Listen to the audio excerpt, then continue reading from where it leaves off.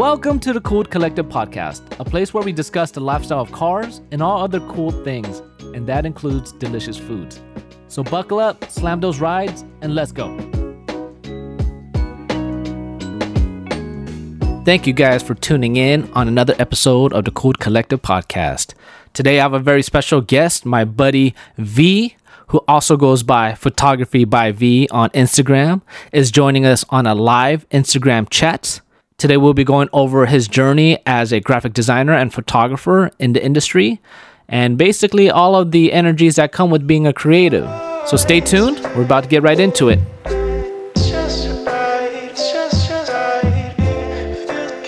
I want to introduce my buddy V, that is short for Viet, a automotive photographer in the game for some time. He is actually a very talented graphic designer, I think, which probably in turn helped him to be a great photographer, but we'll get into that in just a moment. But V, thank you for extending your time to talk about your journey, man. I'm really happy and excited to get this going.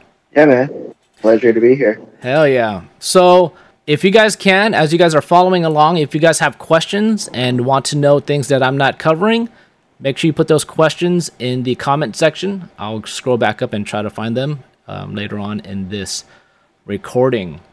So part of the reason why I wanted to get you on is I think it's so important to share the journey that artists go through, but more importantly, try to lead the next generation of artists and auto enthusiasts. You know, I think it's very sometimes I think it's tough for certain generations to pass that down, and I feel like more and more with the internet, things have been more exposed, but also more like, you know, swept under the rug. And I feel like it's one of those things I think is part of our duty. You know, we've been in the game for a long time, and I think it's probably important for us to hand down a little bit of information that we learned along the way, and hopefully, you know, we can help guide the next generation. So let's do a little bit of a background on your story. Are you born and raised in SoCal, or what's your deal with that?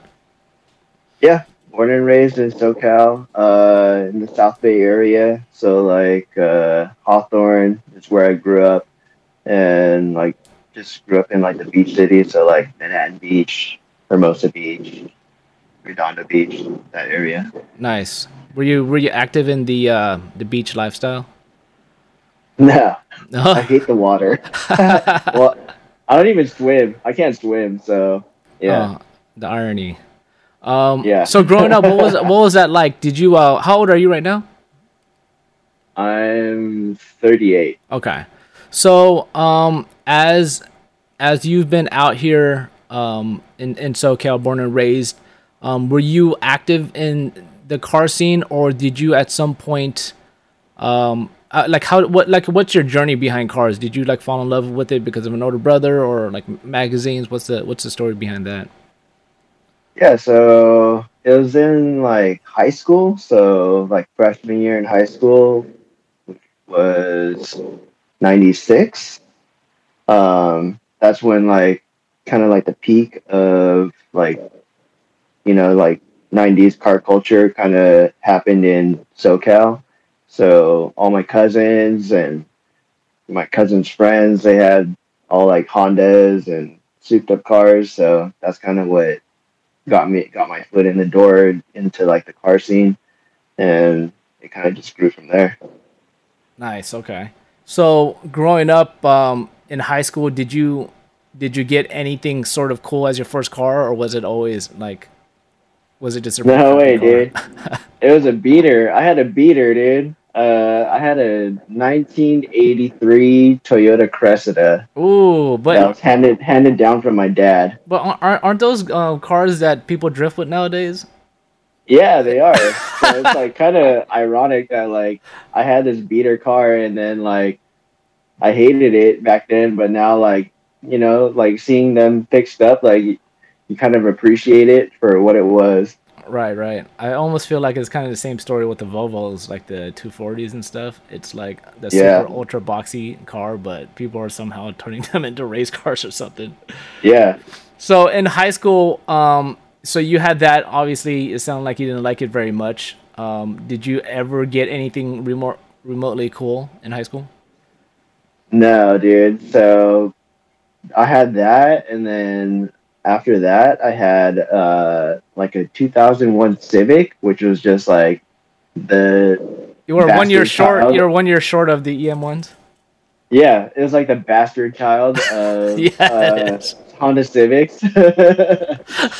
How did that? So So, did somebody? Did your parents buy that for you or something? yeah, my parents let me buy it. They're like, oh, you don't like this So one? This is the one we're getting you. yeah, I was like, I came in there like, hey, I want the Civic, I want the SI, and they're like, nah, we're gonna get you this one instead. All right. So you got that. How long did you have that for? I had it for shoot, probably till I had it for like 8 years, 8, 9 years. That's a long time. Yeah, Did and you fix it up? then nah, dude, it was like automatic, like So it was a it was the commuter car. worst. It was Yeah, it was just just a commuter car. all function. Okay. So Yeah. so after high school, oh, all right. So just kind of going back to high school, did you ever have any sort of push towards the arts? Did you have any like Um, somebody pushing you, or did you have any interest in it? yeah, I mean, as a kid, like I always was into like art. Like I was drawing all the time. Um, and then like in high school, like I got introduced to like graffiti, so I was really into like graffiti. So I was always drawing, always in art, and then Were you tagging up through buildings? uh, I I could have been All maybe right. my So yeah, so you were so you went to that whole side. So you actually drew by hand. yeah, Okay. All right. yeah. That's dope. And so did that lead you into like graphic design or Yeah, so once I got into college, then that's when I was like, okay, I'm gonna like pursue like an art career.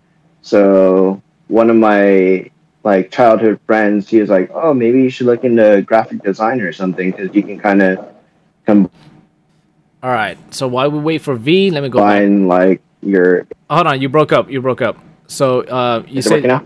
yeah, so you're back. Sorry. So you said that so let's go back to when you said that your friend was like, "Hey, maybe you should try graphic design."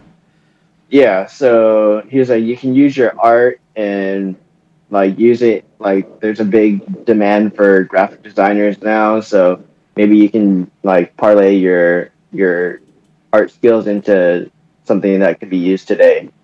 So I pursued a graphic design career or degree in college.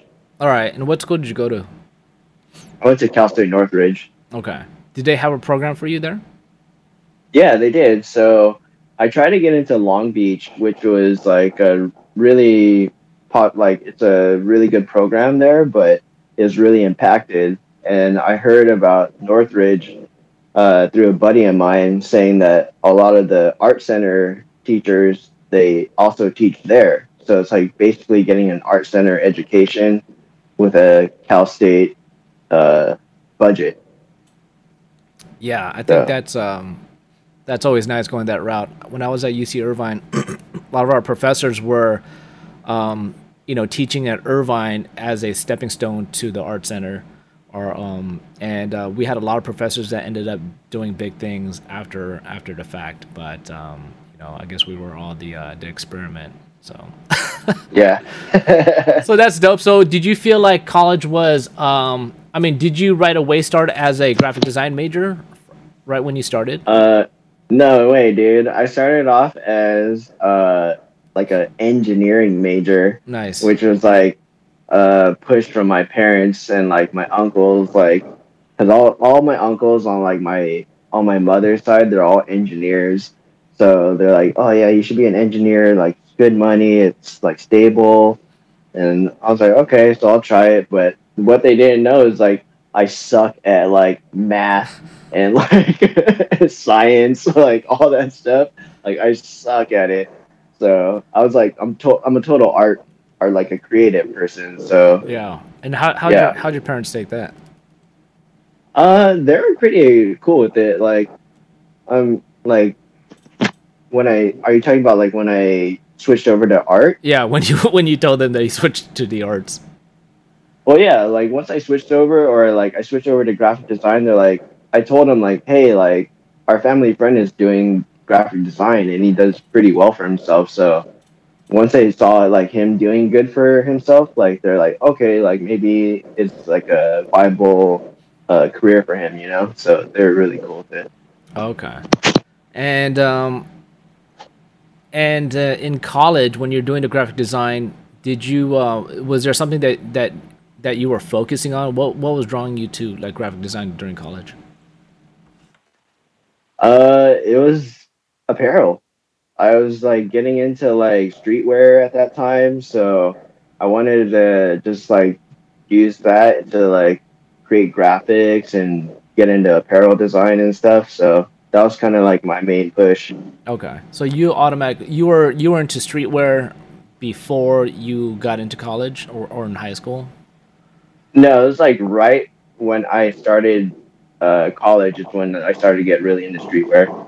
Okay, and so right around that time, you were getting in streetwear, and then you ended up in graphic design and kind of started Yeah. that whole journey. Yep. Okay, Yeah. and were you doing any photography at that time? No, I was doing like the most photography I was doing was like taking photos of my graffiti. That was about it. All right, so you go most of your career just doing graphic design, and after college, where did you end up? Were you unemployed like a lot of college students are, or did you get into a job uh, right away? so I got into a warehouse job at LRG. You Okay, know, have you heard of that company? yeah, I have. Yeah, so it was like I was doing warehouse at Lifted. LRG is also Lifted Research Group. So I was doing warehouse for them for like a year, and then during that time, I had met the owners of the Hundreds, these guys Ben and Bobby, and I saw that they needed help with graphic design. So I hit them up, and they hired me.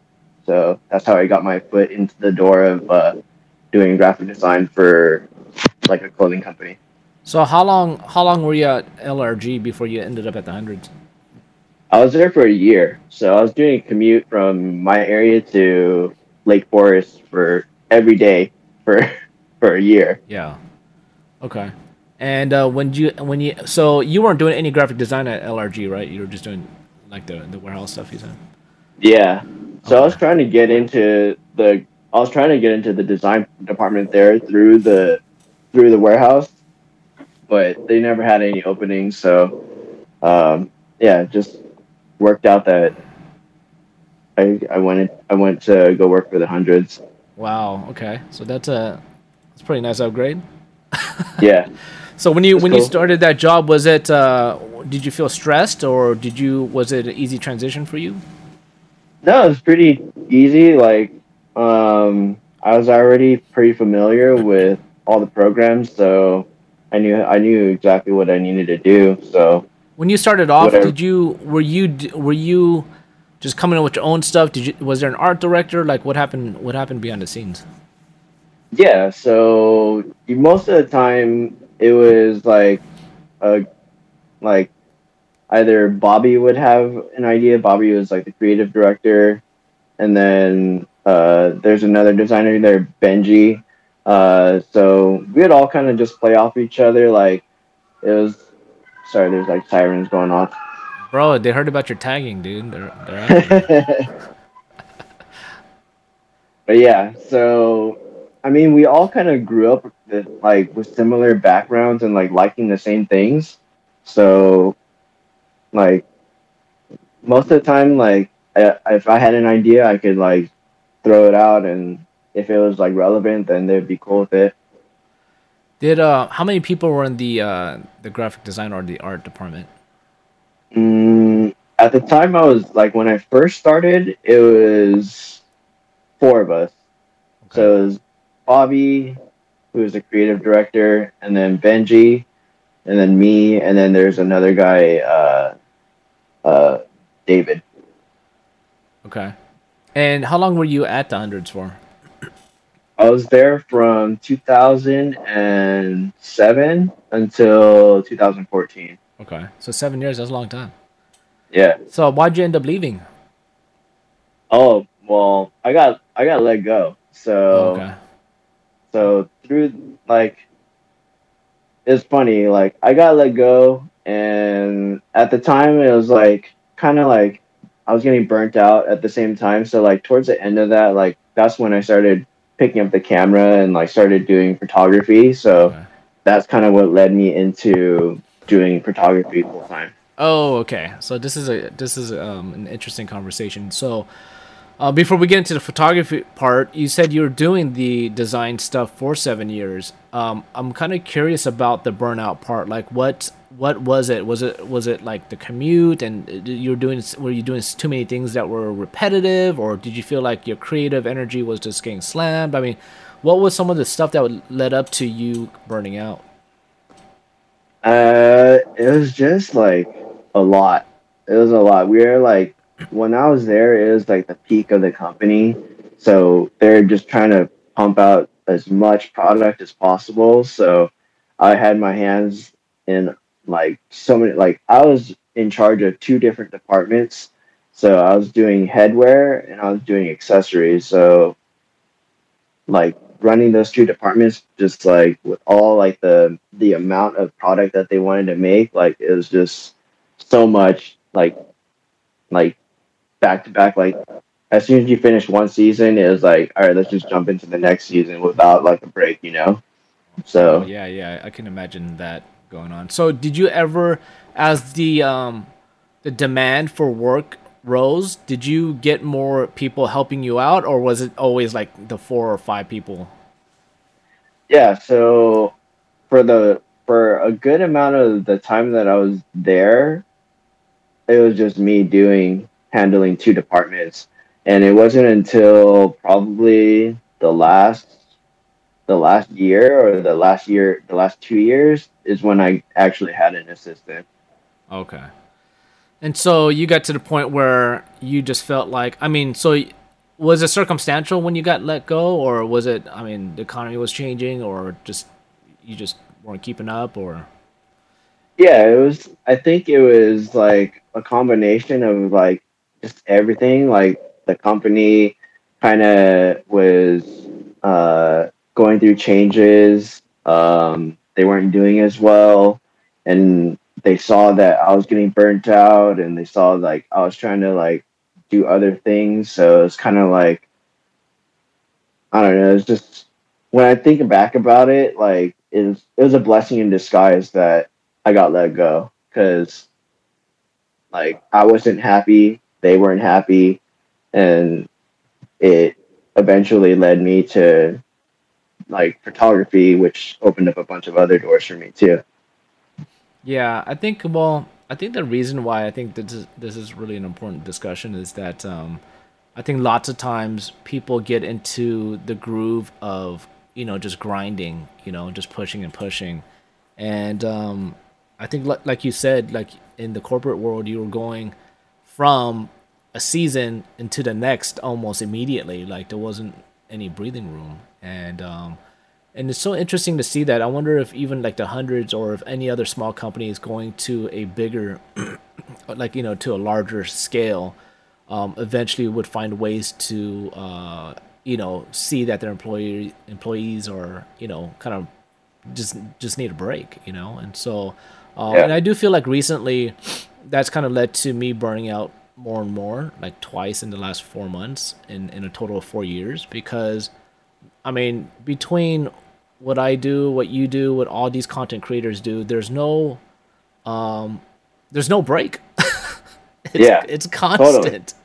Yeah, man. Seasons, no seasons. It's like everyone's so thirsty for more and more and more, and it's like almost like the more, I almost feel like the more you output, like the less that you even receive, in exchange. It's almost like a buffet, right? Like, you go in expecting to eat, but you're just really feeding yourself full of just low quality stuff. And the energy, for some reason, whatever the reason is, like the more you give, like the less people may love or respect it just because it's almost is expected, I guess, versus Yeah. me slowing it down and just figuring out like the importance of doing it on my time. Yeah. And so yeah, I think that's really important, especially for anybody who's young and getting into their groove, whatever that is. Whether you're an engineer or a nurse or photographer or graphic design. I think there's definitely a level of which you have to pace yourself. The cadence Yeah. is super important because Totally. in the beginning, especially in the beginning, you always want. I mean, especially when you're trying to prove yourself and trying to figure out like what you're made of. You're just pushing at like 140%, and you might not let off for 4 or 5 years, maybe in your case 7 years, but when that happens, it's pretty catastrophic sometimes. But in your case, when you got let go, at first, like, did it rock your world, or was there a sense of relief when it happened? Yeah, definitely. I mean, especially when you're in like an environment where like everybody is like your friend and like you love the people that you work with, like it was definitely like a shock because like I mean the work itself like I didn't enjoy, but the people I really loved. Like I still love like all those guys, like Ben and Bobby. Like I still love them. Like they provided me with this crazy opportunity to do what I love. So I'm thankful for that, and like I still talk to a lot of my old coworkers from the hundreds. So that was definitely hard, but at the same time, like after that subsided, like there was relief. Like I was like, well, I'm kind of glad like I don't have to do this work that I'm not happy with anymore. Right, right. Okay. So your time with the hundreds ended, and after that time, you said you kind of got into photography. But did you get into another job before you got into photography? No, no, dude. It was Okay. like straight. It was like a straight leap, like sink or swim. Like Okay. just threw me into the deep end, and it was like either you sink or swim. Just so luckily at that time, that's when I was picking up freelance work through my photography. So it was like kind of like the perfect storm. Like I got let go, and then from that, like it just like pushed me to do freelance photography like even harder. Okay. Well, there's got to be there's a link missing because you go from. So were you doing any sort of photography while you were at hundreds, or I was, okay? yeah. So let's talk about that a bit. Something must have happened. Did you get into photography because you felt like your graphic design needed photography, or was it some other reason that you got into photography?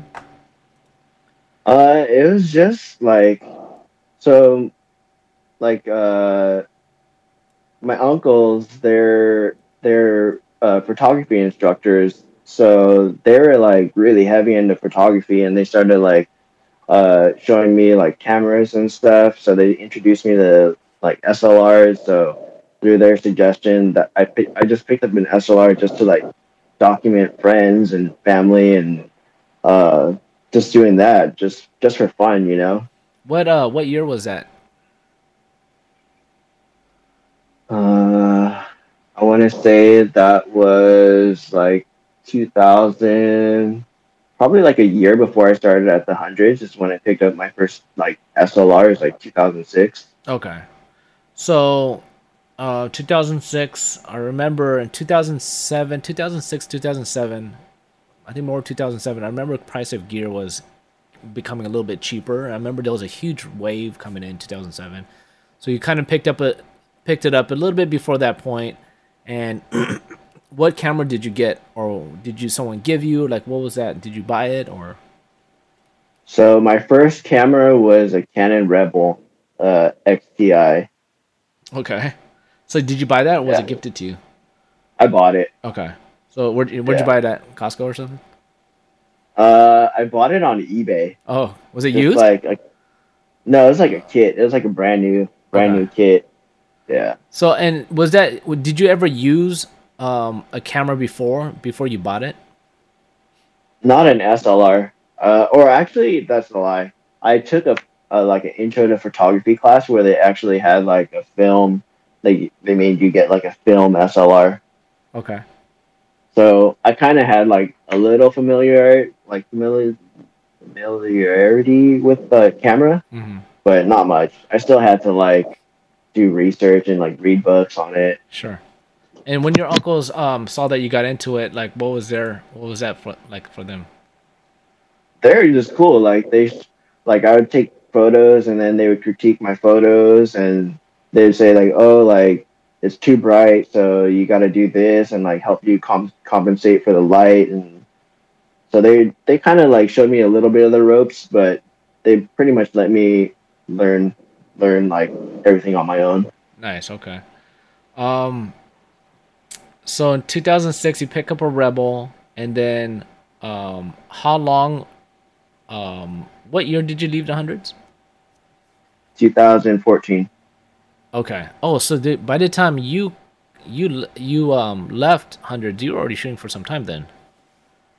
Yeah, I mean, I was shooting just like casually, but I wasn't shooting. So I was shooting automotive for probably like a year, like from 2013 uh, is when I started shooting freelance for automotive. Okay. So in that time, were you shooting anything specific, or you were just kind of just walking around with the camera, basically?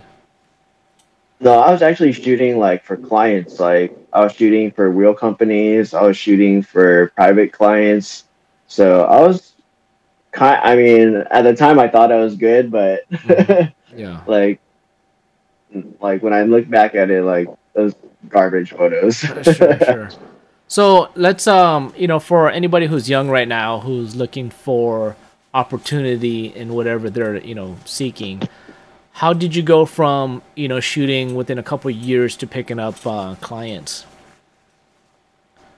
uh, man, it was all just like word of mouth. I wasn't ever like actively pursuing clients. I was just really just shooting just to like just sharpen my craft and just do it for fun. Like, cause I love cars and like I love being around cars. So for me, it was fun. So Right. I was just shooting just to like have fun, and hey, I got paid to do it.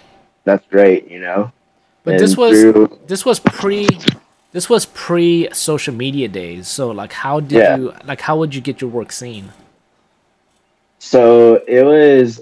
I mean, through word of mouth, obviously. So like, I would shoot a friend's car, and then I would give my friends the photos, so my friends would show their friends, and then their friends know people within the industry as well. So that kind of just led me to working with wheel companies through that. Sure.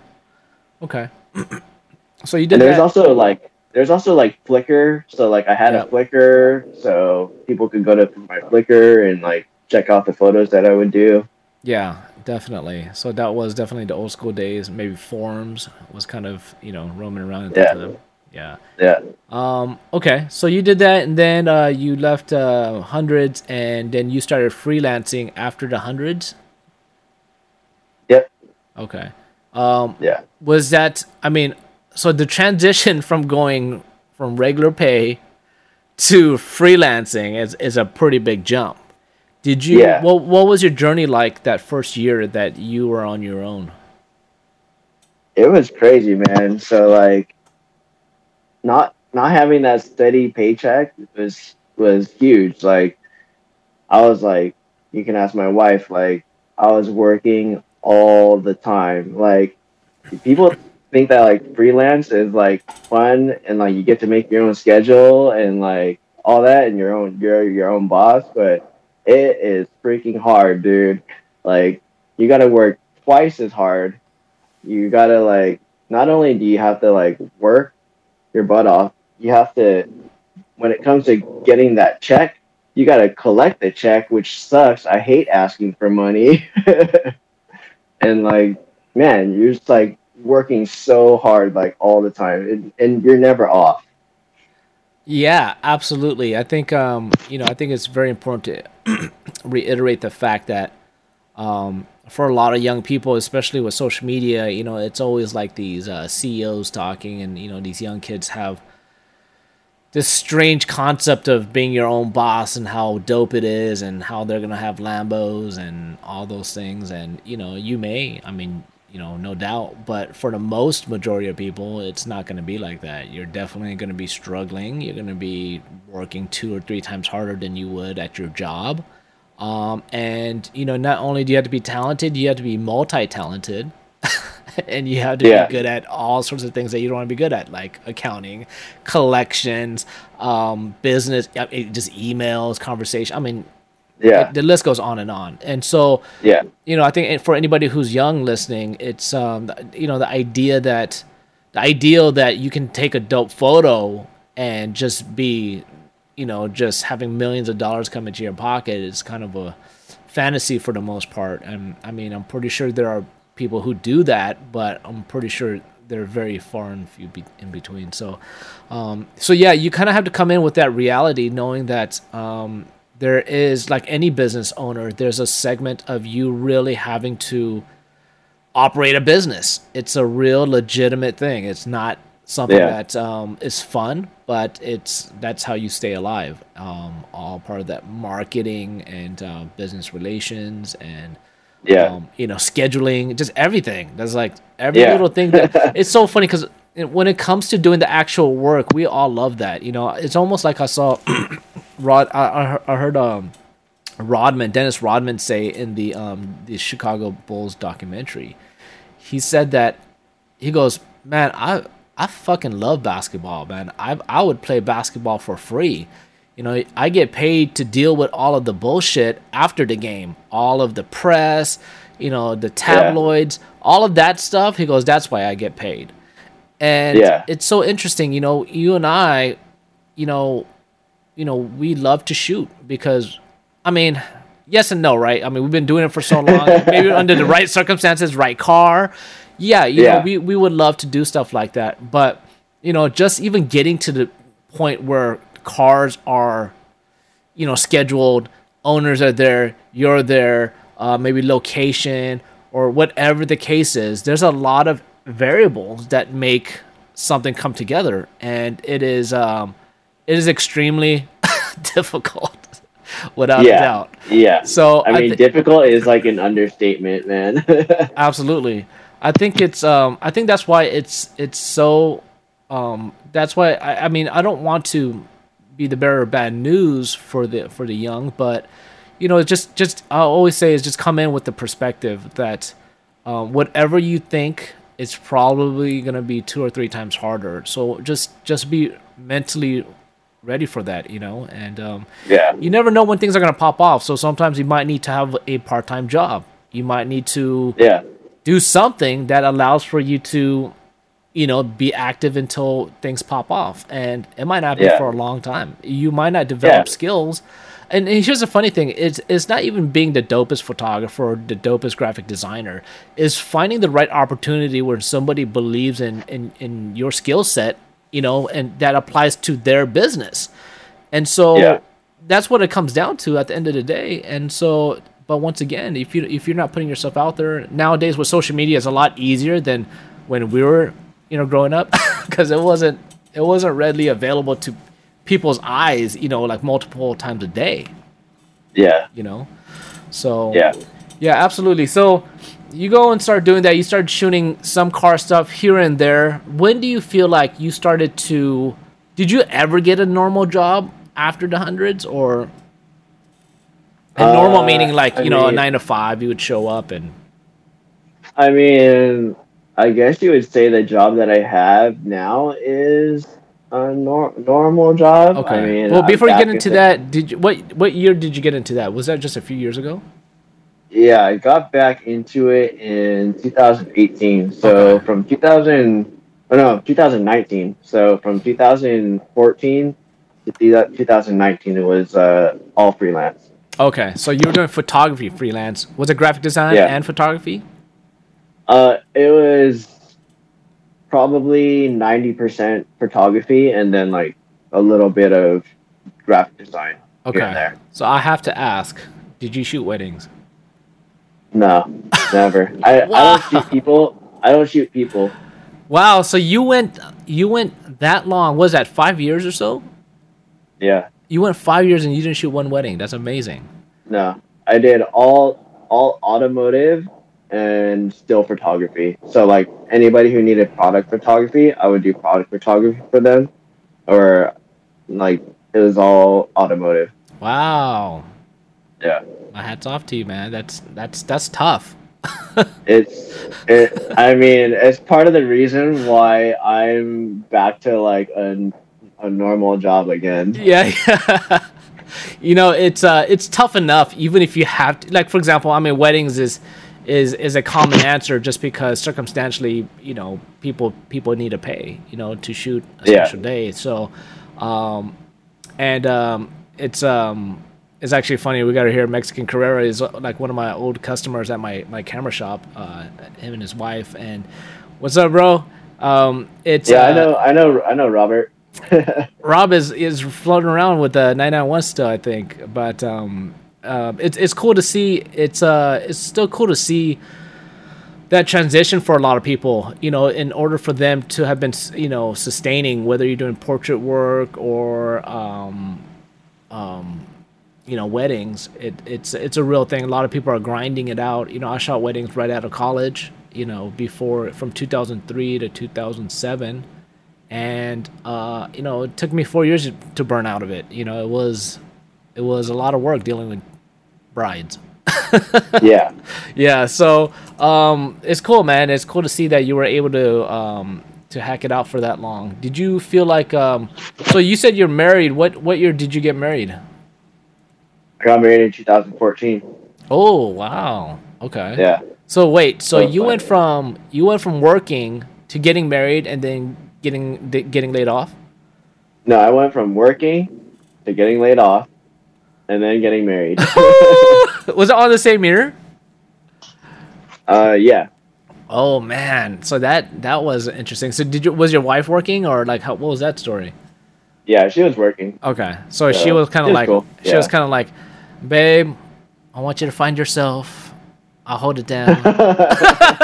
What was she like? Yeah, I mean, she was really supportive. Like she's just amazing. Like she was cool with like everything. Like she saw that I was making money, so she was really supportive of that. She knows that I'm into cars and like I love photography, like cars and photography. So she was really supportive that like I do this. So Man, that's cool. awesome.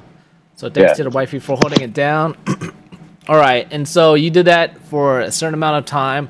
In that time, you, when do you feel like you got your first your big break?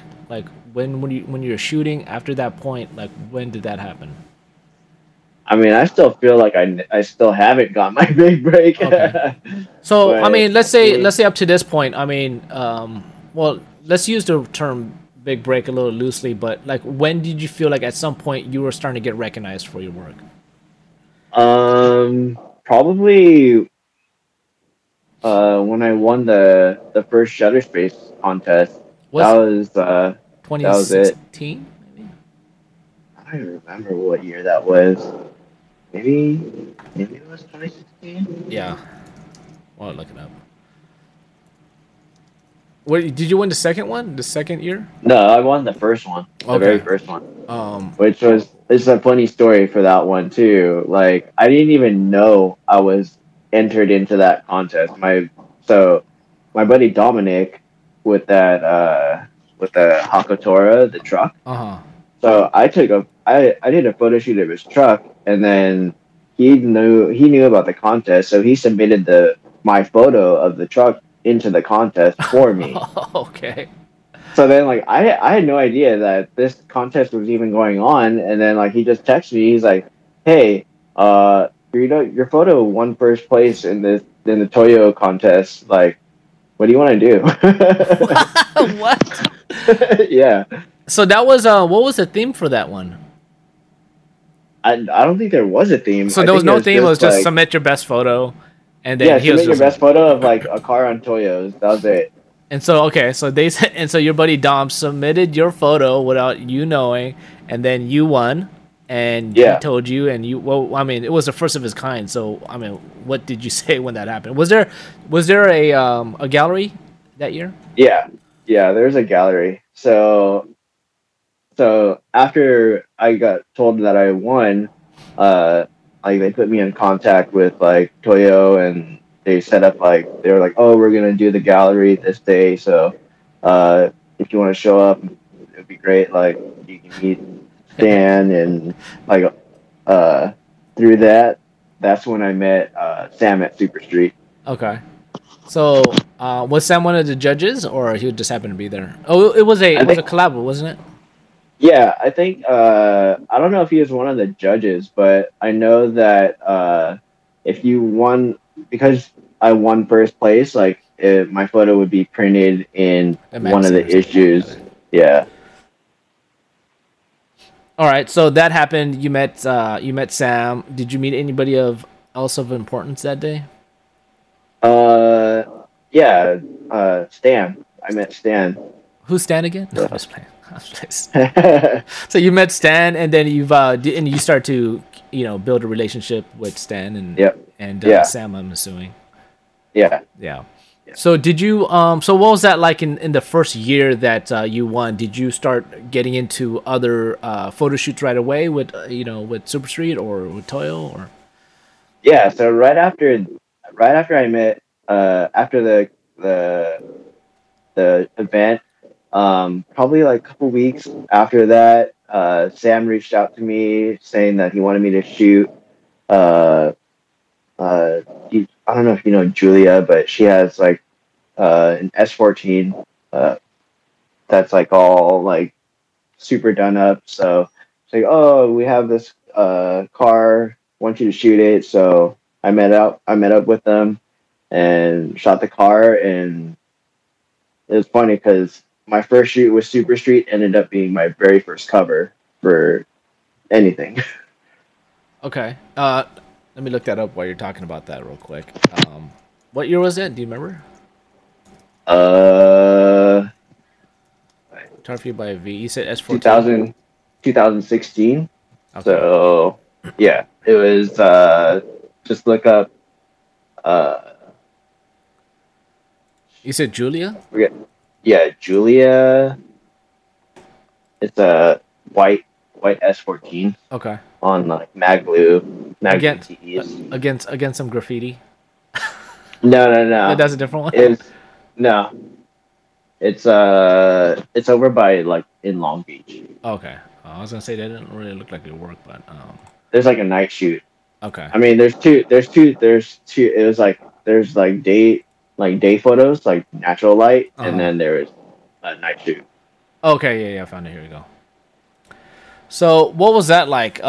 Did you, in the essence of you shooting this, was Sam doing the art direction, or he was just like, "Hey, here's the owner, just take some dope photos and get back to me"? What was that like? Yeah, pretty much. Like that's pretty much how all the shoots went for Super Street. Like they kind of trusted. I mean, I think they just trust all their photographers for the most part. There's like a little bit of art direction, like oh, we would need like these kinds of shots, but for the most part, like they let the photographer be creative.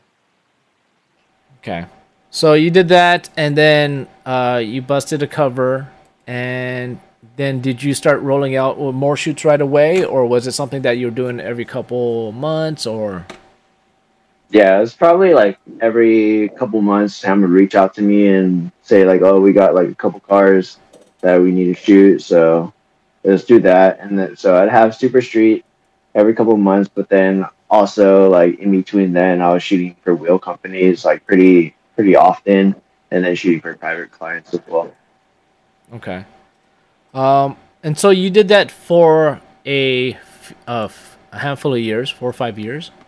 Yeah. And then did at any point you decided to change routes? Was it mainly because things just were getting difficult financially, or you were just getting bored, or you just needed a change up, or you missed graphic design?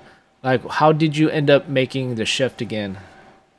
Um, it was like a combination of a lot of things. So, number one, it was financially difficult because just like the whole automotive photography scene, it nobody really found value in photography anymore.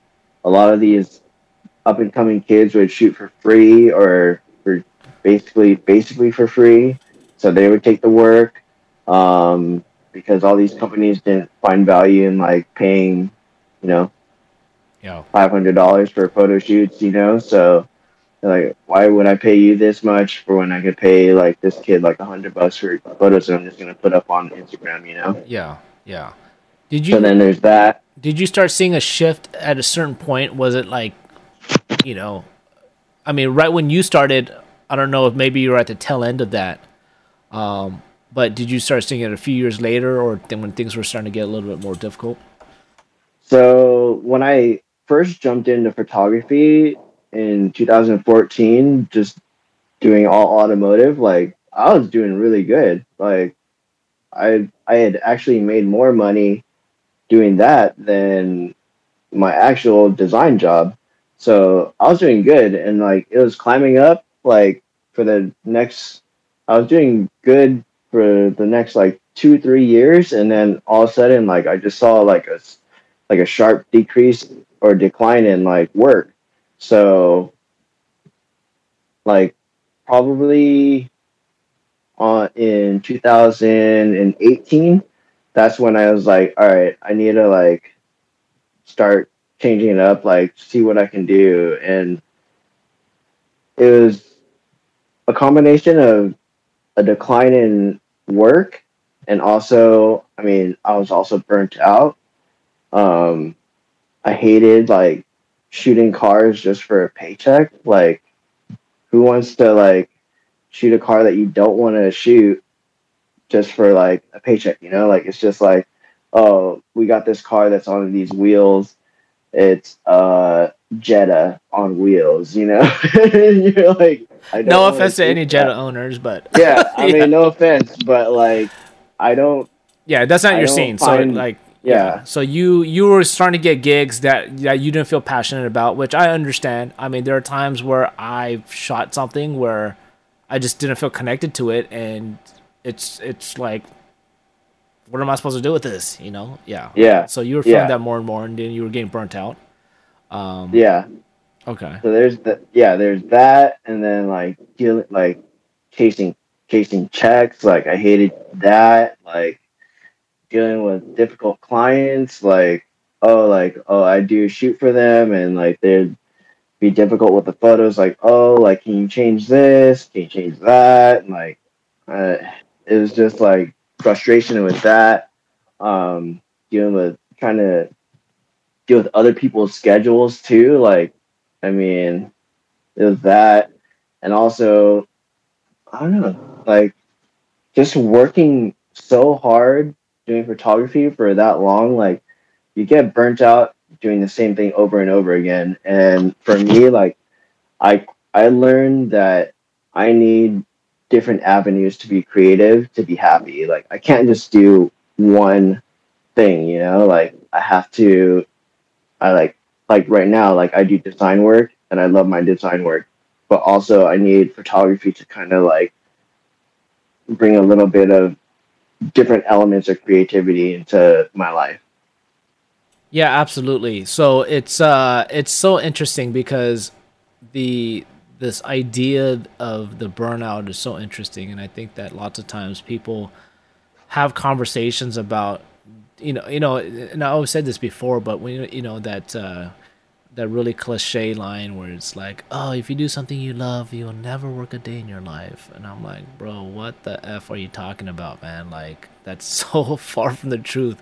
And I feel Yeah, like, if you love something, you end up even doing more work. It's like, I've only done the stuff that I've loved since college, and I always feel like I'm carrying three workloads, and it's like, man, and I've done all sorts of stuff, all sorts of campaigns and stuff, especially when I was with Getty and whatnot. But you're at a point where you're like, it doesn't matter what it is, man. It could be eating, like, I love eating ice cream, but shit, dude, if I was eating ice cream for every meal, you're gonna get tired of it, man. I think that's really the biggest thing that people really have to understand is that, sometimes people want to negotiate your rates because they're like, oh, but you love this, and I'm like, what the hell does that have to do with anything? Because I love this, like, what, and so. That conversation of finding ways to, reinvent the reason why you do something, and trying to progress and push your art, those things don't happen naturally. Almost sometimes people are like, oh, you guys are talented or gifted. It's no problem, right? You guys, it must just come from you, because you guys are just so dope or whatever. And that's really not the case. Lots of times, we go through like, I mean, shit, dude, I've been shooting this way for the last 2 years, 3 years, 5 years. What am I doing? Am I learning something new? Do I suck? Or maybe I was good at one point. Now I suck balls. And, there's a lot of that going on.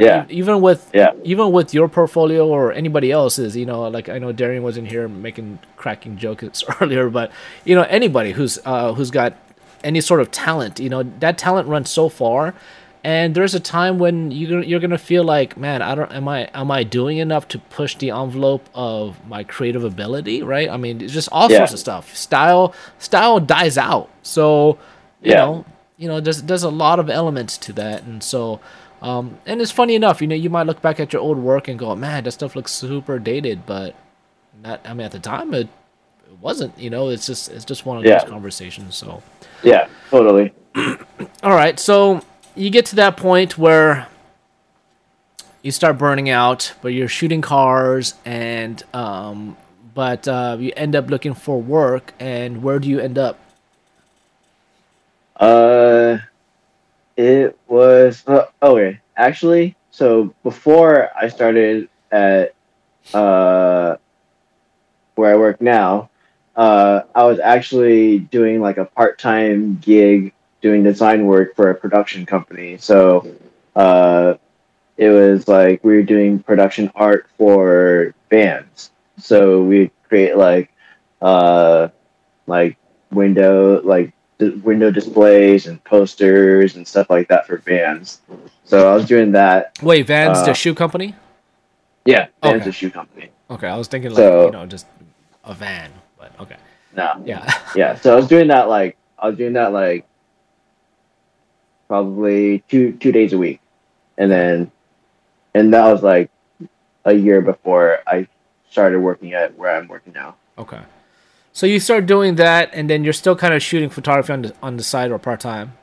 Yeah. Yeah. Okay. And then at some point you did you start just realizing that you need to do it more full-time, or how does that lead up to that?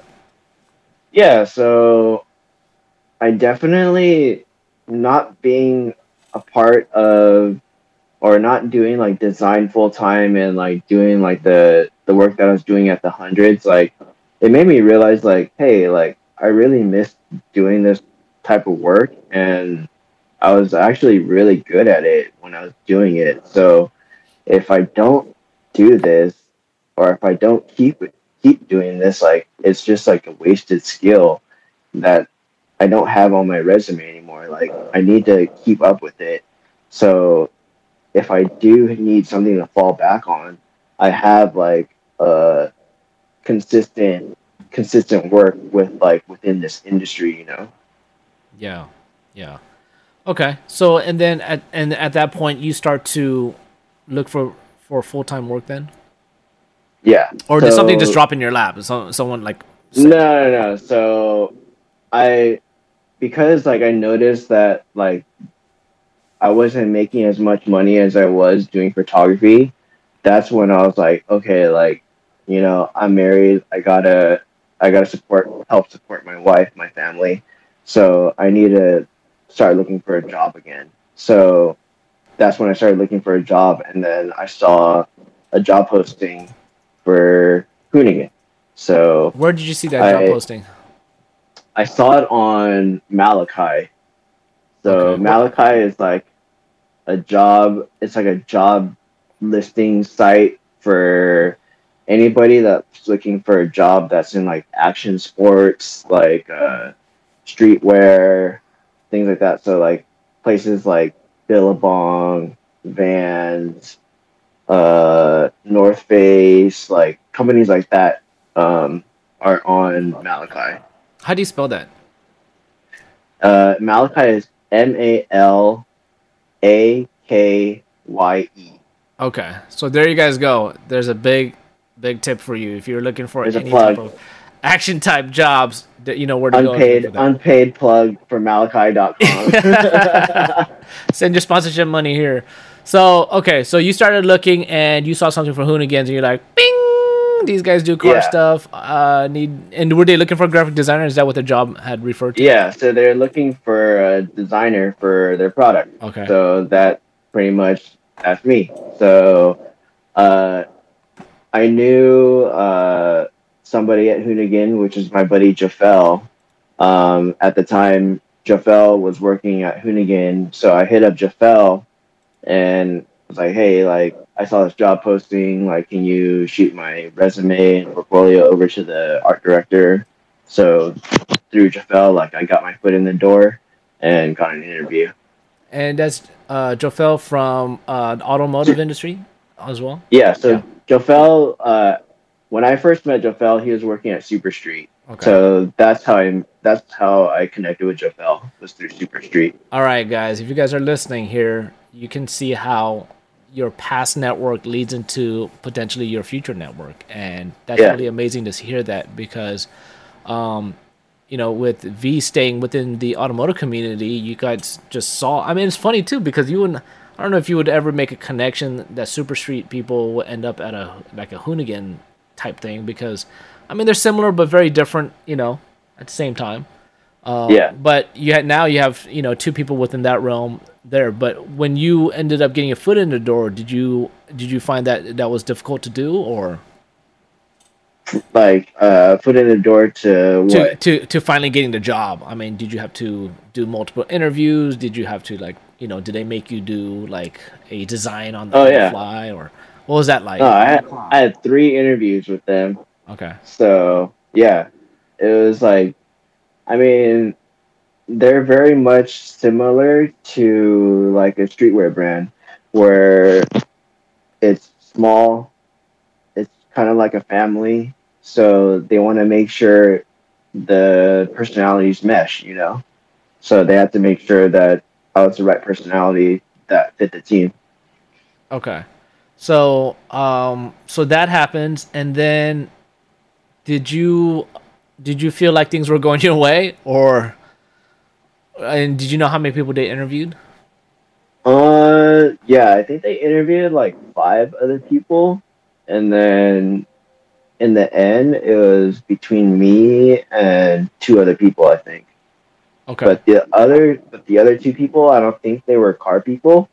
So because I was like a car guy, Yeah. and yeah, that's kind of, I think that's what kind of got me to get the job. I mean, Super Street and hundreds, it's a pretty good resume, you know, for something leading into what you're in now. So, so that's super dope. Did you feel like once you got into that space that you felt like things were natural, or were they, you know, something that you had to build up into to make it what it is today? I mean, it was pretty natural feeling. Like, obviously, there's like rust, so I had to like knock off the rust and just kind of like rework just like start exercising those muscles that I haven't worked in a long time. You know? Yeah. And, Did they know that you've been kind of out of it for a little bit? I mean, they knew that I was still doing design because I told them that I had a production design job. So I was still doing design, but I wasn't doing apparel design. But I mean, once I got back into it, I was in the groove of things pretty quick. And then how would you describe that energy or that environment from the hundreds. I mean, how many years have you been at the Hoonigans now? I've been there since 2019, so 2 years. Okay. And how do Yeah. you feel like you're managing your creative energy and trying to prevent any type of burnout, versus the time that you were at the hundreds? Oh, well, I mean, so when I was at the hundreds, like I was young, I that was like I just put all my energy into it. I didn't really care about like, my own personal life. I was like really devoted to the job. But then at Hoonigan, like when I got hired, like yes, I still love the job, but I make a clear distinction like, okay, this is work. Like I need to separate this from my life too. Like I need to make sure that I have like a life outside of this. Yeah. And that's the kind of attitude that I had going into it. So it's though I still have a lot of work that I do, like it's still very uh I'm still very disciplined in like keeping work and my life like separate. Okay. And do you feel like the pressures are much different? I mean, maybe the timelines, or is there still seasonal stuff that you still have to deal with? Oh yeah, definitely. Like we have like last minute projects that we do all the time, and I mean, yeah, it sucks, but I mean, It's just I'm part of the just job. thankful. Yeah. Yeah, it's part of the job. I'm thankful that I have a job, so I that's how I see it. Do you feel like do you feel like all of the experience that you learned over the last 10 plus years has helped you manage the stress and the deadlines better? Yeah, definitely.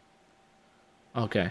And then, and in terms of today, like, do you feel like the work that you're doing now allows you to still be very creative in the office space, or is there a lot of people that tell you, okay, your design is like only 60% good enough, and you need to do something a little bit more, or what's the story with behind that in terms of like No. design or direction?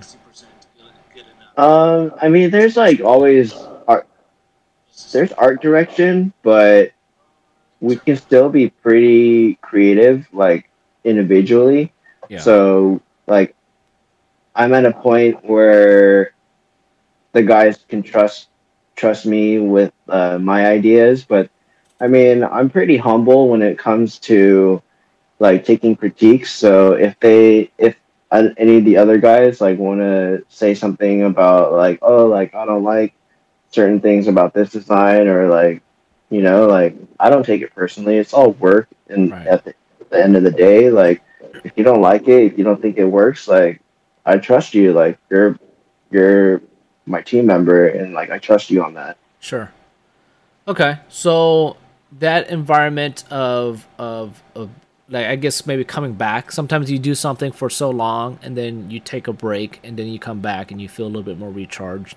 Is that how you feel right now? Like you feel like this is kind of your happy place? Like you found a good Yeah, mix? yeah, for sure. Like because I can do my design work, and I I'm good at what I do with my design work, and I can get most of my work done in the amount of time that they give me each day. So I'm okay with that. And then also through photography, like I can pick and choose what photo shoots that I want to do now. So like I'm not gonna do a photo shoot Of a just for a Jetta. paycheck now. Yeah. Yeah, like it's got to be something that interests me, or I got to do it for somebody that I have general interest in or care about. Sure. Sure. So now, yeah, now the drive and purpose is different. It's not just a shoot to survive. It's actually Yeah, a shoot to for for um for your just to be creative, creative. yeah, for your Yeah, creative energy. Yeah, absolutely. yeah. Recently you recently you shot the poster for Pit and Paddock, which is the new Front Street poster, and Yep. I had the pleasure of printing those. And when I first saw the image, I was blown away. You know, like you always have really great work, but just the way you captivated Johnny's RX-7, his FD, was really really special. When you guys went into that, did you guys have a direction when you guys were trying to create that image, or what happened with that? Yeah, I mean, I knew what Johnny's car was capable of doing. Giving him heart So attacks. yeah, pretty much that, and like almost destroying cameras and buildings. So yeah, I knew that he could do the two step. I knew it was capable of shooting flames. So that was kind of the concept, is to capture exactly like just shooting flames. Yeah. And then you wanted to do it in like a studio environment, pretty much like a warehouse. You wanted to keep it really simple and clean. Yeah, yeah. I mean, I wanted to do it somewhere we wouldn't get bothered. So, like, What if time? we What did time that, of night was that at? I mean, we started at, I think it was at like 5 o'clock. So it was after hours. After most people Like had in gone his, home. yeah, after like. So I don't know if you've ever been to Johnny's, like his I haven't. garage yet, but yeah, most of the complex that he's in, they close up shop around 5. So yeah, we just waited for most of the people to leave I before wonder the if some guy gunshots was went off. probably. I wonder if some guy was like working in the office by himself, and he was probably like, "What? What the hell is that noise?" Yeah. I mean, I'm pretty sure that was loud as f, dude. I'm pretty sure, like, Dude, it the was video. crazy. And you showed me It that was video of crazy. was it the door that was jangling or something? Yeah. So the door was like closed, and when he was doing the two steps, it was like shaking the door. Not only that, like the ceiling, like the dust from the ceiling was like coming down when he was doing it. Oh my god, that's hilarious. Yeah. How long were you shooting for? We were probably shooting for like 2.5 hours. Oh my god. And Yeah. you guys were two stepping that long? I mean, like on and off for 2.5 hours? No, no, no. I mean, it like when he two step, it was like only a couple seconds, you know. So Yeah, it yeah. wasn't like constant, and he only did it. I mean, he did it more than he wanted to, but he only did it for 3 shots. Got it. Got it. So Yeah, I mean, it was such an incredible shot, man. Like everything about it was so perfect. I think in the most minimal sense, like it just had everything that needed to be there and nothing that didn't, you know. And yeah, it was just really really dope, man. So I had thanks, to you dude. on that, man. It was super Thank super you. fire. And so now, in the future, as you start to look forward, like what are some of the things that interest you, and what kind of cars, like, are you wanting to shoot? Like, what's the outlook look for you in the next few years? I mean, I just want to shoot stuff that's fun. Like anything that's fun. Like I want to work with people that I genuinely care about, like, and genuinely care about me, and respect my work. Like I don't want to work with anybody who's like gonna give me a hard time. Um, yeah, I just want to have fun with it. Yeah, and I'm pretty sure at the Hoonigans, you have a list of crazy cars that do crazy shit all the time. Yeah, yeah. I mean, I I'm should actually go ahead. You I'm were what? actually gonna shoot one of their cars coming up, but Nice. I can't say which car. It was actually interesting when I was at Fuel Fest when I saw the Hoonigan Camaro blasting off black diesel smoke with the white tire smoke. I've never seen anything even remotely like that before. That was like just insane. Yeah, that thing is ridiculous. It's a It's so monster, crazy. super monster. Do you see just a lot of builds at the Hoonigans just like that? Is that like a typical build? Or just like No, that's not a typical build. Yeah. Like that's like a crazy build, but they do like some pretty cool builds. Like they like also at Fuel Fest they did the Lightning, which is the I don't know if you saw it. It was like the red. They call it the faux Lightning because it was like Like the the truck. Ford truck Lightning. Yeah, yeah, the Ford Lightning Uh huh. from Fast and Furious. Yeah. But they did it with the 2JZ swap. Was it done And with the like, T37s on it? yeah, it had some Mag Blue TEs on it. Okay. Yeah, I saw the So truck, but I didn't see it in action. yeah, I think it. I mean, it's running, but they didn't do any like burnouts or anything with it. Yeah. Yeah, I mean, I've never seen a off-road Bronco. I think that was there. I never seen anything with massive tires do burnouts until they exploded, and then not just explode, but then shred the sidewalls off the rim. Yeah, dude, that thing is crazy. It's like terrifying being around that thing. Even like behind K rails, like seeing that thing like just like go crazy. Like I get scared, like because it could jump the K rail at any moment. You know? Yeah, yeah. No, it's no, that was nuts for sure. Um, let me see what else we got for you. What kind of cars are you into?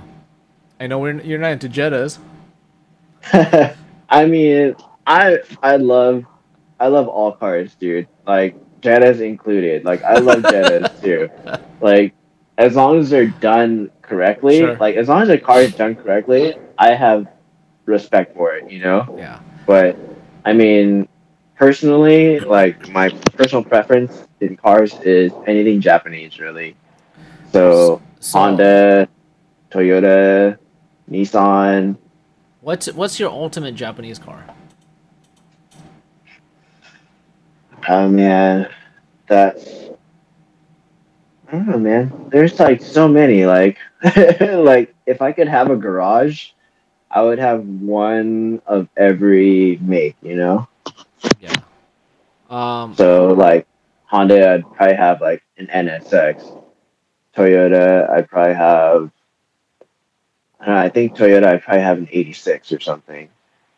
And then Have you driven in 86? yeah, I have.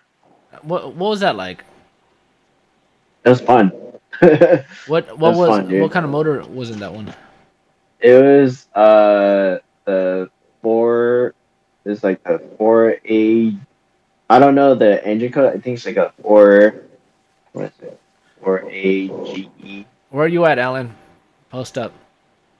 Yeah, it's 4AG. the 4AGE. Yeah, And I've never driven one. I know that I've been around them enough where I'm like, dude, they look super. They actually look super fun to drive. I'm pretty sure they yeah, are, but yeah, I'm pretty sure they've gotten very expensive lately. I'm pretty sure a yeah. nice one. What are they going for? Like 40 grand or something? I don't know about that much. I mean, I think for like clean examples, they're probably like upwards to like 20 to 30. Oh, okay. I mean, it's still pretty Yeah, pricey for something that was probably just under 10 or maybe even 7 at some point. yeah, Yeah, that's crazy. Yeah, that car looks really really fun and just being super lightweight. Man, I would love to yeah, drive one day. But I don't want to yeah, drive like, dude. someone like Alan's car cuz it's just Nah, it's just too clean, I want to drive yeah. it as a little beat. Yeah, that's Yeah. another thing about being like a automotive photographer. Like everybody's like, "Dang, you must drive like the nicest cars, like the coolest cars." Like when in fact, like I hate driving other people's cars. Like Yeah. it's such a like not it's like a It's a reliability issue, liability. liability Yeah. issue. Yeah, I mean, you don't want to be the guy that effed up someone's car. Yeah, exactly. Like even though I have insurance, like I don't want to mess up somebody's car. Yeah, I mean, you're not just messing up a Corolla, you're messing up someone's Corolla that blood, sweat, and tears went into. So Yeah, it's one of those things where it's a matter of, I always tell people it's a matter of of destroying time. You know, like money is one thing, but you destroy. And nowadays, like apparently every single part is ultra rare and you can't find no more. So even if you were to get them the money, if they wanted the same car again, it would still take forever because you would have to find one of like 300, one of like 200 parts that you can't find anymore, right? Nobody's selling. Yeah. Like if you need a special Mugen exhaust, and nobody, I know a couple of instances where somebody paid crazy money for them because they're just not available. So supply and demand, Yeah. So it's always one of those things where and that's why it's always nice to be around older cars that are just beat, because now you can just not give an F. You can just drive it like it's stolen, Yeah. All right. So let me see. Let me go back to some of the questions on here. Dun dun dun. I saw a question about like doing free shoots. Yeah. So what did that say? Do we do free shoots to get work in our portfolio? Okay. Yeah. All right. Let's talk about that. So what do you have to say about that? Well, do you do free shoots? Do I do free shoots? Yeah. For me, I'm in a weird state of being like, I'm in a place where I can sell my art, right? That's partly how I stay alive right now. I sell prints, But do I do free work? I mean, I would say yes per se, because then I can still make it up on the back end. But if I see a special car that I see that has value, that I know I can try to make something out of, then I will shoot it, because I know that I can produce some income from it on the back end. But not like a free shoot where I'm just like, oh man, can I shoot your whatever, your special car, and then just post it on the gram and just that's it. It's not. I wouldn't shoot it for that purpose. But I think if you're starting off, you should be shooting as much as you can. Whether you suck or not, you should be just shooting. And I remember one time I met a guy. He was just like, man, I don't, where I live, there's not a lot of dope cars. And I said, well, shoot your mom's car then. I mean, whatever the hell she drives, like if it's a Maxima or a Sentra or whatever the hell it is, just shoot that. You know what I'm saying? Because a lot of these techniques doesn't come from shooting dope cars. That's kind of an end product. Yep. Just shoot. Lighting. Focal length. Focus. Editing. All of those things play a bigger role than the car you shoot. So if you can make an average car look dope, then by the time you get access to a dope car, you'll be able to shoot that car, in a much better, with a much better skill set. So, I mean, I guess it comes down to this where, now with the internet, it's almost like anything and everything is possible, right? And it's like sometimes you see yourself doing stuff that you normally would never do in the past. For me, I'm not sure where any of, what I'm doing, where all of it's leading to. It's like me finding ways to be self-sustained, but also looking for enough sponsorships or an endorsement or something that allows me to be a little bit more free in the stuff that I do. And it's not easy, because even if I do get something, the question is, how far is the next one going to be, right? And so, my main focus is always do as much as I can with what I got. And then when anything else comes, it'll be a little bit of a cherry on the top. So, but as being on your own, there's a lot of weight that comes with that. I'm constantly feeling like I'm not. It's like I'm doing 100 things, but then I feel like I'm doing nothing, and then everything at the same time. And then also there are times where you feel overwhelmed and you just don't want to do anything. So it's a shit show. It's a shit show all the time, as you know. Yeah, man. So, I mean, there are times where I've thought about maybe just, finding work just so I can do that, and then I can do what I love to do just on the side. But, I still have a little bit of life in me. We'll see where it goes. But, I think I think, my time's up soon. Yeah, yeah, yeah, Let's see. totally. Let's I see what other. mean, Yeah, go ahead. I was gonna circle back on like me shooting for free. I Yeah. mean, I'm kind of in the same boat as you. Like, uh, yeah, I do. Of course I do some free shoots. Like, if I see some kind of payout in the end, like if it's like something that I want in my portfolio, definitely I will consider it. But if I can get paid for it before I do it for free, then yes, I would definitely uh, prefer the paid route.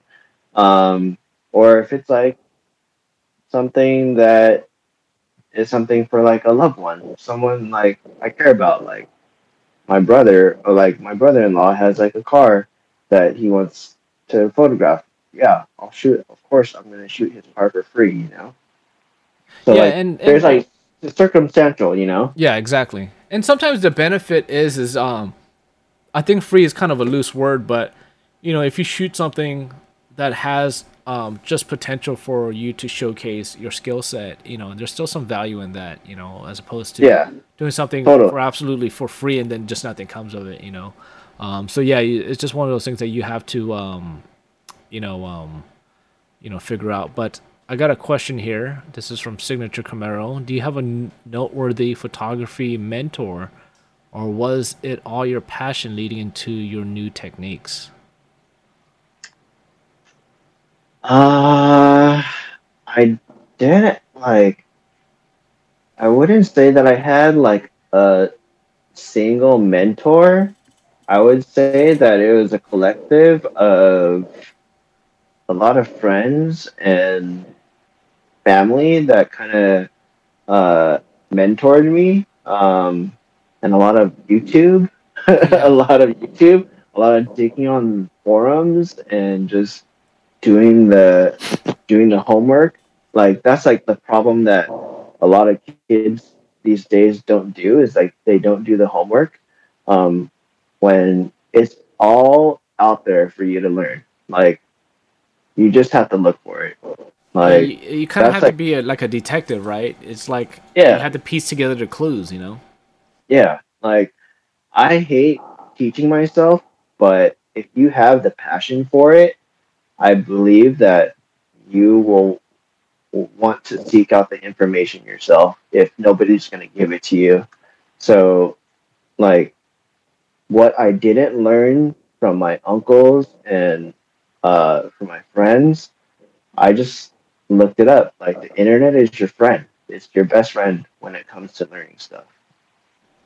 Yeah, I think it's really important to know that when I was starting photography in 2002, aside from my professors in college, I didn't really have access to mentors. I didn't I would sometimes reach out to certain photographers and maybe not get a response. And I've always been the type where I was like, well, you know what, fuck it, like I'll just find out myself.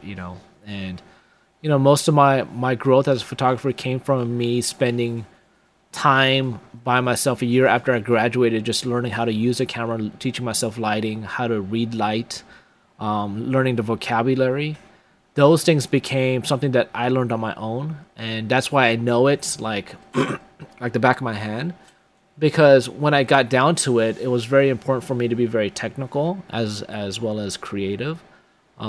And sometimes, now with the internet now, sometimes I do feel like there's so much information out there that sometimes people once again feel overwhelmed and then they don't do anything. So I think it's important to keep in mind that even though resources are out there, don't dwell too much in what's out there. Like learn a technique and then go out and practice it. Because if you just watch Yeah, video after video after video, you might yeah, just go, "Oh my god, like I'm never gonna learn any of this crap. This is too yeah, much." yeah. And You have to so, apply it. absolutely, somebody right here said, McGaffin Photo says photography skills is all about seat time. Yeah, Skills, yep, absolutely. It is about learning something, and you got to put it into motion. Otherwise, it's a concept that you will know, but you never practiced, and that's a really key component of pushing the envelope in that department. So, yeah, definitely. I think like I mean, you could tell somebody how to make a pizza, but unless like they actually make a pizza, they're not going to know how to make a pizza, you know? And it's like with photography, like the greatest learning experience is failing. Like, okay, like when I was learning how to teach myself how to do lighting, like I have so many times where I failed. Like I would go out, take photos of my black car, trying to strobe a black car, which is, if you know, is pretty much impossible. It is tough. Yeah. Um, uh, and like you just you learn through failure. Like okay, like I did it this way, it didn't work. Okay, I'm gonna go out this way, or like I'll research why it didn't work, and then I'll go out and try to apply that. And like through that, like you slowly learn like what works, what doesn't work. Absolutely. I think it's just I always tell people that photography is just an exercise in experience, and I think the more work that you put into it, and it doesn't matter. Like sometimes you hear photographers, oh, I've been shooting 20 years, I've been shooting 30 years. I'm like, dude, I don't give a shit how long you've been shooting. Like, you could be shooting 5 years, and be very skilled as a person who's been shooting 20 years, and sometimes you see people who've been shooting 20 years and it's like they stopped shooting. It's almost like they stopped learning after 1985, and they're like they still shoot like it's 1985. And now that it's kind of cool again, they're almost like I've always been doing it. I'm like, bro, it's just because you stopped learning, man. Like it's not like your skills have gotten any better, but Yeah, once again, it's one of those things. It is you can learn all that you know about photography up to this day, but in 2 years, if you're not keeping up with new skill sets or trends or whatever the case, then you might see your work start to be a little bit more aged and yeah, it might look a little older and it's subjective. That's not a good or a bad thing, but just know that it's one of those things that you need to continually put effort into, and that's why it's an art yeah, form. It's yep, like anything else, like art is what pushes the culture, and I think that's what's really amazing about photography in today's world. So yeah, yeah, definitely. Like art or photography. I mean, art and photography are always changing, always evolving. So, I like one of the best things for me is like just to always remain a student. Like, don't get complacent. Always try to be like researching. Like, how can I sharpen my skills? How can I stay like relevant? Like, what are people like? Look at what other artists are doing. Like, not just within photography. Like, just look around. Like, inspiration is everywhere. Like, just in life, in art, in just like your relationships. Like, you can find inspiration in anywhere. yeah, absolutely. It's this is very much true. Off the Dro said, "Do you guys intend to shoot videos? Seems like a natural progression nowadays after photography." Um, I mean, I'll Mm, start maybe. You would think that it is a natural progression, but they are different art forms and they do require different mindsets. Sometimes for me, there was a time where I was trying to do photo shoot, like a photo shoot, and do a video shoot in the same shoot, and I do find that I'll fail at both because sometimes when you're doing video, you have to switch off and you have to switch on another thinking. Unless you do all the same composition, it's very much like a photography photo. But if you're trying to do the action motions and all the stuff that comes with proper cinematography, to me it just, if I don't come correct, then I feel like I just come with nothing to the table. So it is a natural progression in a certain level, in a certain light, but at the same time, because the art forms are so different and yet so the same, that for some it may become a natural thing, and for others it may just become just another form that you have to learn and master. And for me, I don't think for me it's not a natural progression, because I do feel like video for me does require a different mindset that I've been doing photography for so long and I've been doing video for so little, that when I think of video, I have to really think about what I want to do versus it being a lot more natural in photography. yeah, I'm the same way. Like, I I feel like I would rather do. focus on one thing and do it really well than mediocre at both. You know, like I I feel like I'm so far invested into photography already that I would rather continue to sharpen my skills and be really good at photography than have that part of my career or my have my photography suffer at then while I'm learning how to do videography. When there's I I have so many friends already that do video work that amazing that I would rather send them the work. I'd rather see my friends get the work than me get that work. You know, like I don't want to, just like because I can do photography. Like, yeah, I can kind of do video, but I'd rather have it go to a buddy who could do it way better than me and make that money than be selfish. Yeah, and it's so funny because when you see somebody do crazy video work, you're just like, oh shit, like, I mean, because video is crazy. Yeah. Video is extensive. I mean, just to understand, the processes of motion and just everything. It is such a different form. I mean, it's funny because you use a lot of the same equipment, but don't get it twisted, guys. Man, it is not the same thing for sure. Yeah, they're two different beasts. Different beasts. Okay, let's go. One more question. Let's see.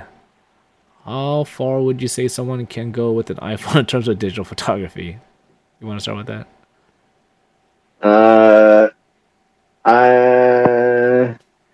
I mean, that's a tough question because, like, if you just want to like take photos for fun and kind of be like an Instagram photographer, yeah, you could do it. You can do it with a regular camera, like a phone camera. But if you're trying to make it into like a commercial aspect, you're not gonna make it.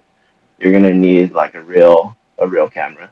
Yeah, I agree. There's just not enough controls on the iPhone. But not only that, what people don't realize is, if you've been shooting with real cameras and real lenses, if you ever take an iPhone image, I don't even care what a Galaxy or an iPhone. If you actually zoom up at 100% in Photoshop, you can absolutely tell that the iPhone or any smartphone in that matter, it does not render details at all. It is extremely muddy. When your screen is so big, it looks like a great picture because it's over sharpened and all those things. But you got to think about this. If you think about like this is a 35 millimeter lens. Look how big this is and also inside the sensor. I mean, you're talking about a pretty significant size. And then you take an iPhone, which, the sensor, I mean, I don't even know how big the sensor would even be on an iPhone. It's probably like the size of like a Q-tip. I mean, it's so tiny you can't render just fine details. And I don't care if it's 12 megapixels or 40 megapixels. It's just it doesn't equate to the same thing. And so It doesn't matter. You can get those little lenses for your iPhone. It's just not the same thing, bro. And sure, if you want to be an Instagram photographer and you want to have things just to post up, that's fine. But you're never ever gonna get real work with an iPhone. I mean, at least I don't think so. That's just me. Nah. But I'm old. Yeah, what do I know? I mean, what do I know? Yeah, we're both old. Yeah, don't ask us. We're already over the hill. So. do you? Yeah. All right. Do you have any parting words for any of our young listeners? Any advice for somebody who's maybe just finished college this year and wants to get into the creative field?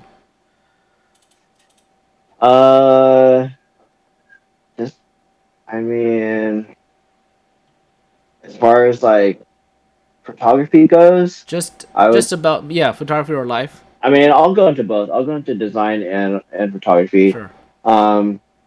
So photography, I say, have fun.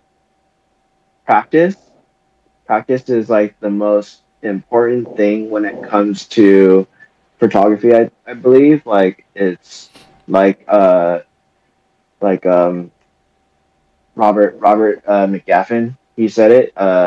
He said it's all seat time. So the more seat time you have, the better you're gonna get. And yeah, just have fun is also another important part of it, because if you do it solely for money, you're gonna learn real quick that you're gonna hate it. You're gonna hate doing photography just for money. And as far as design work goes, I say just, I mean, just be true to yourself. Make sure you don't compromise your creativity. Make sure you look out for yourself. When you're in an environment that seems like family, still be cautious, because at the end of the day, they're not family and they don't look out for your best interest, because you have to look out for your own best interest. And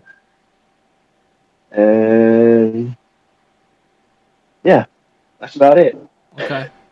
Well, sounds like a bunch of jaded opinion. But you know what? That's a part of the journey. You know what I'm saying? Like it's not a fairy tale. You don't finish college and then get a dream job and everything is so great. I loved being a photographer and a designer for 40 years. All my dreams came true and life's so wonderful. You know, there's a lot of gut shots. There's a lot of wake-up calls. There's a lot of burnouts. And I think at the end of the day, you know, it's that's almost like an analogy to life. You know, you gotta so you gotta stay true to who you are. At the same time, you have responsibilities and you gotta figure out how to make it all work.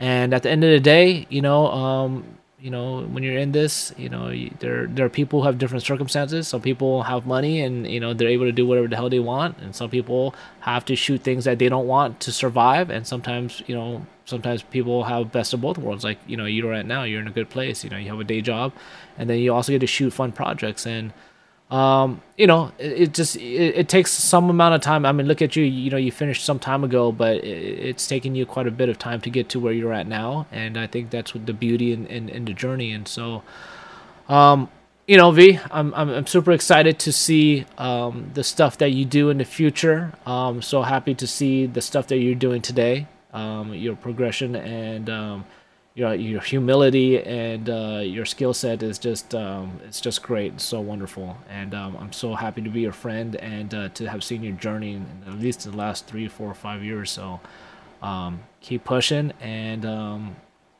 thank you for being here today.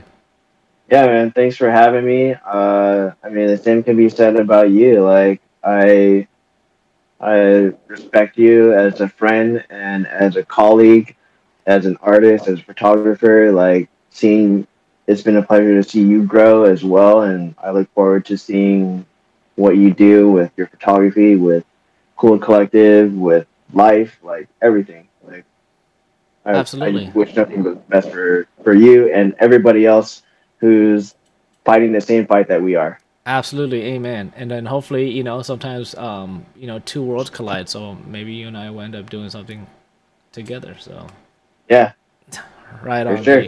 Thank you guys for hanging in there for the last hour and 40 minutes. I hope you guys enjoyed it and learned something new. And if you guys want to hear the replay on this podcast or on this live, it will be on my podcast sometime later this week. But for now, that's it. And enjoy the rest of your guys' week. Take care. Yeah. Thanks, everybody. Good night. Peace. Thank you guys for hanging out with us today. I really hope you learned something about the creative industry. It's definitely not easy, but if you have perseverance and an ability to want to succeed, you can make anything happen.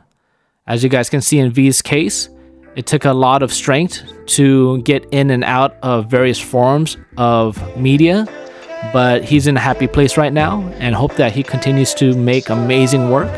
And I hope you guys that are listening now can find your path and your journey to creating things and finding fulfillment and sustainment in your industry.